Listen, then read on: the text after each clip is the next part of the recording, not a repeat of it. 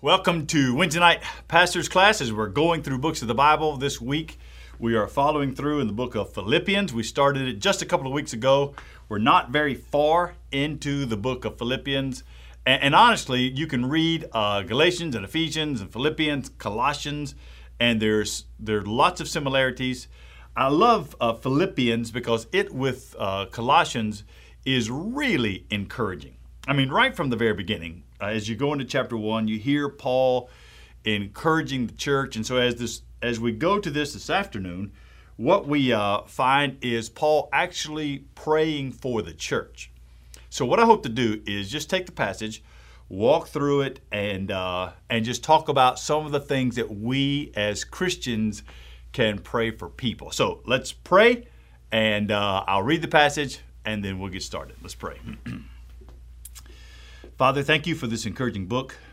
I pray that you would take your word and by your Spirit that you would strengthen our hearts, that you make us better, more earnest followers of Christ.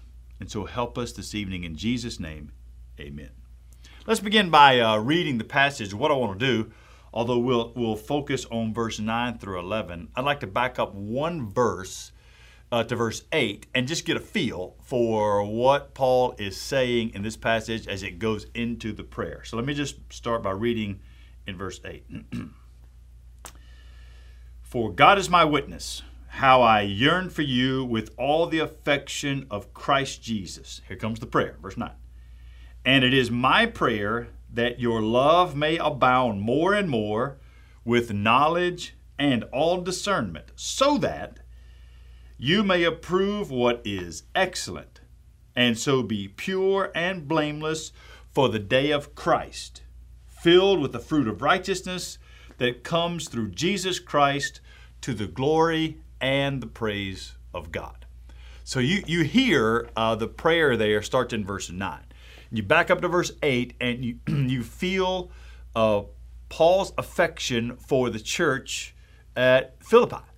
And so what you find there is this example for us that the people that we love are those that we should be praying for. So you see that affection in verse 8 is affection in Christ Jesus. And learning to pray for me and you is a really great sign of spiritual maturity. When you pray, it shows that you actually do trust God. When you pray, it shows that you have confidence that God hears the prayers of His people. When you pray, you are displaying a genuine faith that you're not a practical atheist. You actually do believe that God is Father, hears His children. When you pray, you end up living out theology. So around Hickory Grove, you hear us talk a lot about the sovereignty of God is in control. And honestly, the more you believe in the sovereignty of God, the more you're going to want to pray, because the more you're showing you actually do believe God can do these things. Well, Paul believed that. And as you go through this prayer, you could put it in 5. I think John MacArthur put 5 categories. I would prefer to put it in 7. I think there are 7 things that we can pray for people in our lives. So Paul prayed 7 things for the Christians there at Philippi, but let's think about who we should be praying for. So last weekend at Hickory Grove, we had our school's graduation. This week and the following week, most of the schools will be graduating young men and women, many of whom we know that are believers, are coming out of high school, either going into the workforce or going to college, or some are taking a gap year, which is something new. But anyway, taking a gap year. And we need to be praying for them. So what are the things we can pray for graduates or maybe for your children?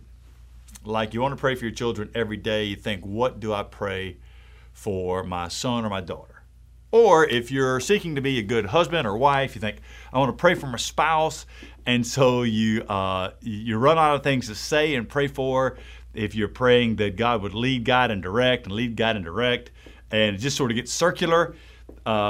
There are things that we can pray from the Bible, and I think this passage actually gives us a really good sort of prayer list to pray for specific things You can pray for your spouse. You can pray for your friends. If you got nobody to pray for, you can pray for me. Take these 7 things and pray them. What do we pray? Well, the first one is that we would be loving people, that our love. In fact, you see it there in verse 9. Notice what the text says. Verse 9. It is my prayer, this is Paul praying, it is my prayer that your love may abound more and more. You know what's interesting there? Is he didn't actually say who he's praying that they will love more and more. So there's this general feeling or sense of how they should be living and not necessarily who they're supposed to be loving. So there's not an object for their love. Now, if you've studied the Bible any time, you know the different words for love, and sometimes feel like it gets common to hear, but it's important that we pause and think, what is this he's praying for? It is a word that was not in classical Greek, that is in biblical Greek. It is the word agape. It is this selfless love. Love is the virtue in Christians that surpasses all others. So we pray that your children would be children that are able to love. I mean, if you're able to love people with this godly, decisive, selfless, if you were defining agape love, I would say just words. It's godly, it's decisive. That is to say, you make the decision to love and then you do it. It is active. This love is selfless. It's not transactional. I'll love you if you love me. No, it's the love that God has for His people. In fact, I'm reading in my quiet time this morning and get to Hosea, and Hosea is commanded by God to go and marry a woman who is a prostitute and who will cheat on him. He knows that going in, and he is to love her anyway. And that becomes a parable of how God loves His people. And He gives us that kind of love to have for others. And this is what Paul is praying, that love is active. It's forgiving. In fact, you'll see in the text, look with me in verse 9. I pray, verse 9, it is my prayer that your love may abound more and more. In other words, this increasing, this love continues to grow for people. It becomes the number one indicator. I mean, read what John wrote in 1 John, that people will know us by the way we love one another. It becomes the number one indicator of a Christian. Now, certainly there's so many other things that come with being a Christian. We got to hold the line on truth. We got to stand on right doctrine. We got to live in a way that is righteous. But if all of that is happening and genuine love is not there, well, do you remember what Paul said? In fact, I'd like to read to you what Paul said about love in chapter 13. 1 Corinthians 13, listen to this. Paul says, if I speak in the tongues of men and angels, but I have not love, I am a noisy, clanging cymbal. And if I have prophetic powers to understand all mysteries and all knowledge, and if I have faith enough to remove mountains and don't have love, I am nothing. If I give away all that I have and deliver my body to be burned, and I don't have love, I gain nothing. And then listen to the things he says about the way we are to love people. Starts in verse 4, 1 Corinthians 13, verse 4. Love is patient. Love is kind. Love does not envy. It does not boast. It is not arrogant. It's not rude. It does not insist on its own. It is not irritable or resentful.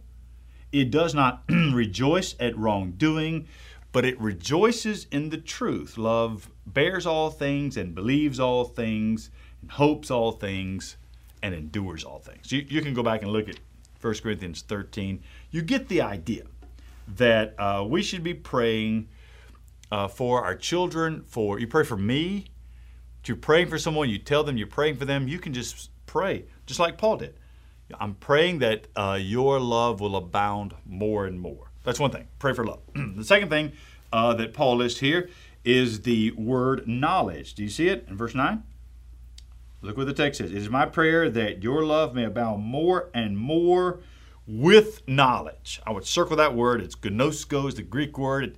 It's the general idea of getting a full understanding. And it's one of the things that we should pray for the next generation coming behind us. It should be a prayer for ourselves. You can pray for me in that regard. When we pray for people, we are praying that their knowledge of God. When I think of knowledge, I'm thinking about a knowledge of God, about a systematic theological understanding of how the world works, a God-centered approach. That means that we pray that people will know the Bible more, that will understand God more, that will know what it means to be a Christian more. This concept of praying that the truth of God will prevail in people's hearts. And I'm thinking about our graduates right now. Going into a world where there's this strange fluidity with morality that we've sort of completely come off the base of what most societies in Western Europe and the United States were founded on, at least some sort of remnant of Christian thought, and that is completely gone with the subjective morality. Now we can bemoan that, and we should, but what we should also do is make sure that we're grounded in truth. And so I pray for our students. I pray for our young married adults. I pray for our senior adults that maybe have been a Christian for a long time and never actually drilled deep into who God is and what it means to be a Christian. These are good things to pray for people. We pray for abounding love and a growth in truth. Let me give you something else, not just truth, or I call it knowledge. We should pray for discernment. Look with me again at verse 9. It's my prayer that your love may abound more and more, so that's love, and with knowledge, there's the next one, and all discernment. That's the third one, discernment. That word discernment, you can circle it there in verse 9. It's the only place it shows up in the entire New Testament. It's an unusual word. It means to have a mature insight, to have the view of someone that actually has a little experience. It means to have a biblical perception, to be perceptive if something's not exactly right, to be able to tell. Maybe you can't put your finger on it, but something is not right. It is a sense that God gives us, and we pray that that would develop, and that develops through life experience, through biblical literacy, knowing the Bible more, through growth as a Christian, through sanctification, sanctification becoming more like Christ, having more and more of the Holy Spirit, taking over that old nature of who we are. One of the things that we need right now is spiritual discernment, because in the world we live in, the rubric that has been given to us is a rubric of love, which is a good thing. In fact, it's the first thing we prayed for. But if that's all we have, if we have a rubric, a rules of love, and love is the overwhelming way we treat the world and perceive the world and look at the world, if that's the only thing, then that doesn't have boundaries. What discernment and knowledge do, they give us boundaries within the love that God has given us and the way love is expressed, and our understanding of what a loving or an unloving thing is to do. For instance, is it loving to tell someone that they need Jesus Christ as Lord and Savior? And if the issue is pressed, is it loving to say that without Christ, you will in fact go to hell because that's where your sins will take you? Now, you can package that however you want, but the most loving thing we can do is say that, is to convey that truth. Or, a little more closer to home where we live, what about with gender fluidity, with homosexuality, with LGBTQ, and whatever letter you want to put there? Is it loving to say, while as a Christian, I see you and your dignity as a human, But as a Christian, I also view how you're living as an affront to God and a sin. I mean, just coming out of my mouth, it sounds like an unloving thing, but truthfully, it is the most loving thing to speak the truth of God, to do it with humility, to do it with affection. But that takes discernment. It takes real discernment for us to stand in this raging river of changing morality and be able to actually show affection, but hold on to the truth of God. That's where discernment shows up. And so you can pray for me that I would have discernment. You pray for your children that they would be discerning. You pray for those that are single, that one day might get married. You pray for discernment. You pray for how to raise your children in this world, for discernment, for decisions that have to be made on a career. Do you stay in this career that's going to make you compromise your Christian beliefs? Discernment. It's a really good thing to pray. We pray for love, and we pray for knowledge or truth, and we also pray for discernment. I'm going to give you a fourth thing to pray for. You can pray for me as you think of these things. The fourth one is the word excellence. Excellence. You'll find it right there in verse 10. Go with me to verse 10. Philippians chapter 1, verse 10. So that. You see that word so that? So we're praying for love, and then that word so that is the Greek word hina. It's really I-N-A. It's a hina clause. What that means is it now gives us the purpose. This goes into how this is lived out. So verse 10, so that you might approve what is excellent. Let's take those two words. So approve and then what is excellent. The word approve means to study, to examine, to investigate, to determine what is best. Okay, so approve is to look at it real hard. So that you're praying for love and knowledge and discernment, so that you can look at something, you can study it, and you can see that which is excellent. That word excellence would be the elements of a holy and sanctified life. So that you're praying people have affection, you're praying that they're growing in knowledge, you're praying that they have discernment, so that you can see the things that are going to actually be beneficial to you as a Christian that help you grow.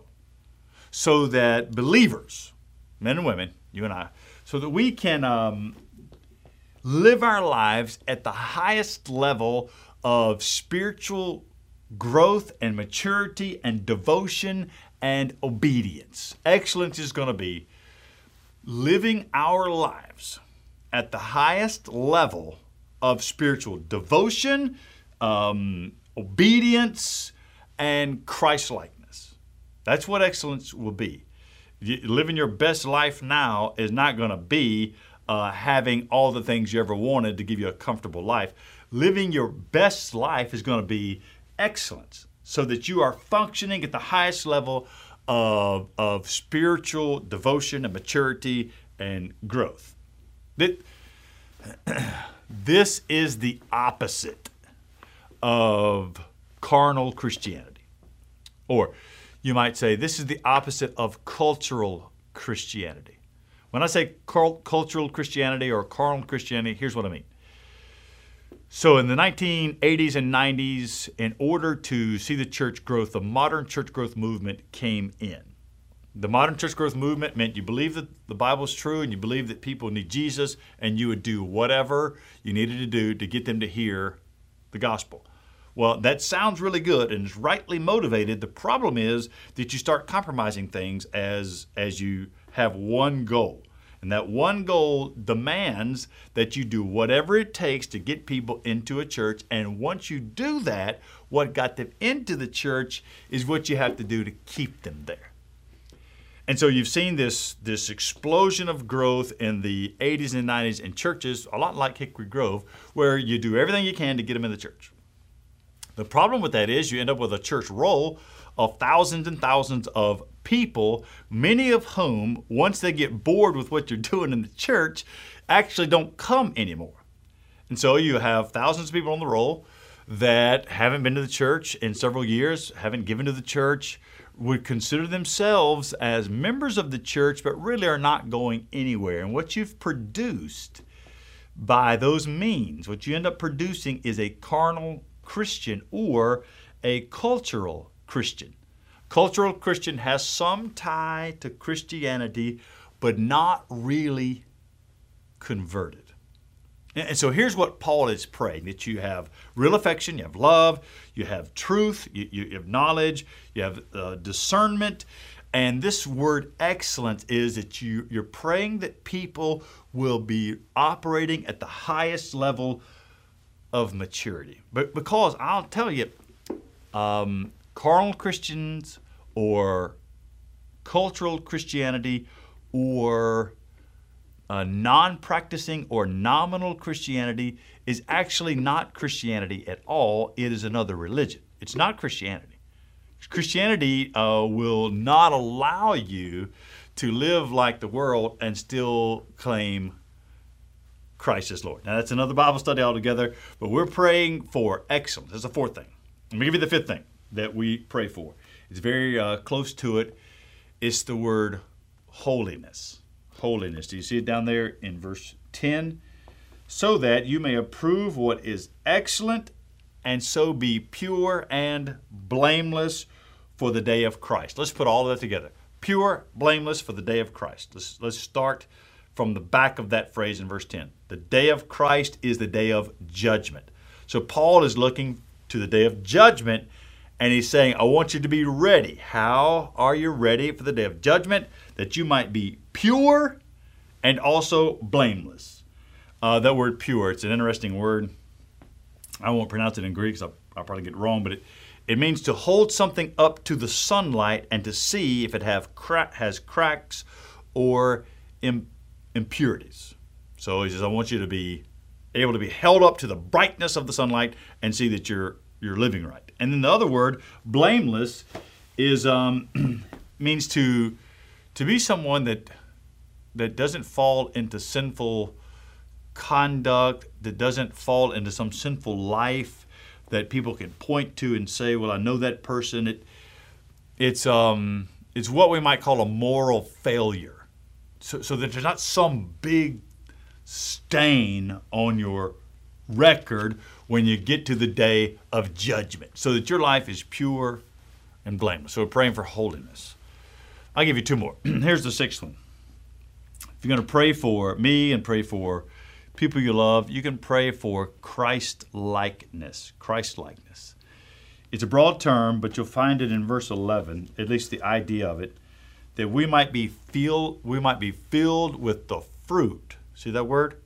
The fruit of righteousness. So filled with righteousness that actually does something, that has a product, that there is a harvest out of the righteousness. A good way to think of this would be, think of righteousness in two ways.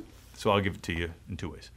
Think of the imputed, I-M-P-U-T-E-D, the imputed righteousness of Jesus. Here's what I mean. When we become Christians, we believe that Jesus died on the cross for our sins. So that's substitutionary atonement. He was our substitute. That's what we believe. We also believe that as He took our sin, He gave us His righteousness. You might hear me say the active righteousness or the earned righteousness of Jesus. When I say the earned righteousness of Jesus, what I mean is that He lived on this earth as a man in the place of men and women. And as He lived, He followed all the law of God, kept every one of them. He never sinned, and thereby He earned, in the place of men and women, righteousness.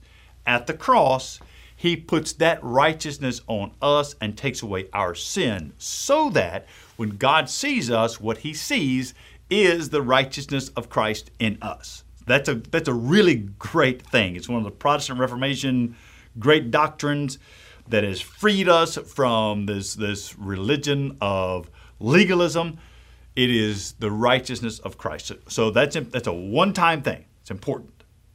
But the fruit of righteousness is a righteousness that is lived.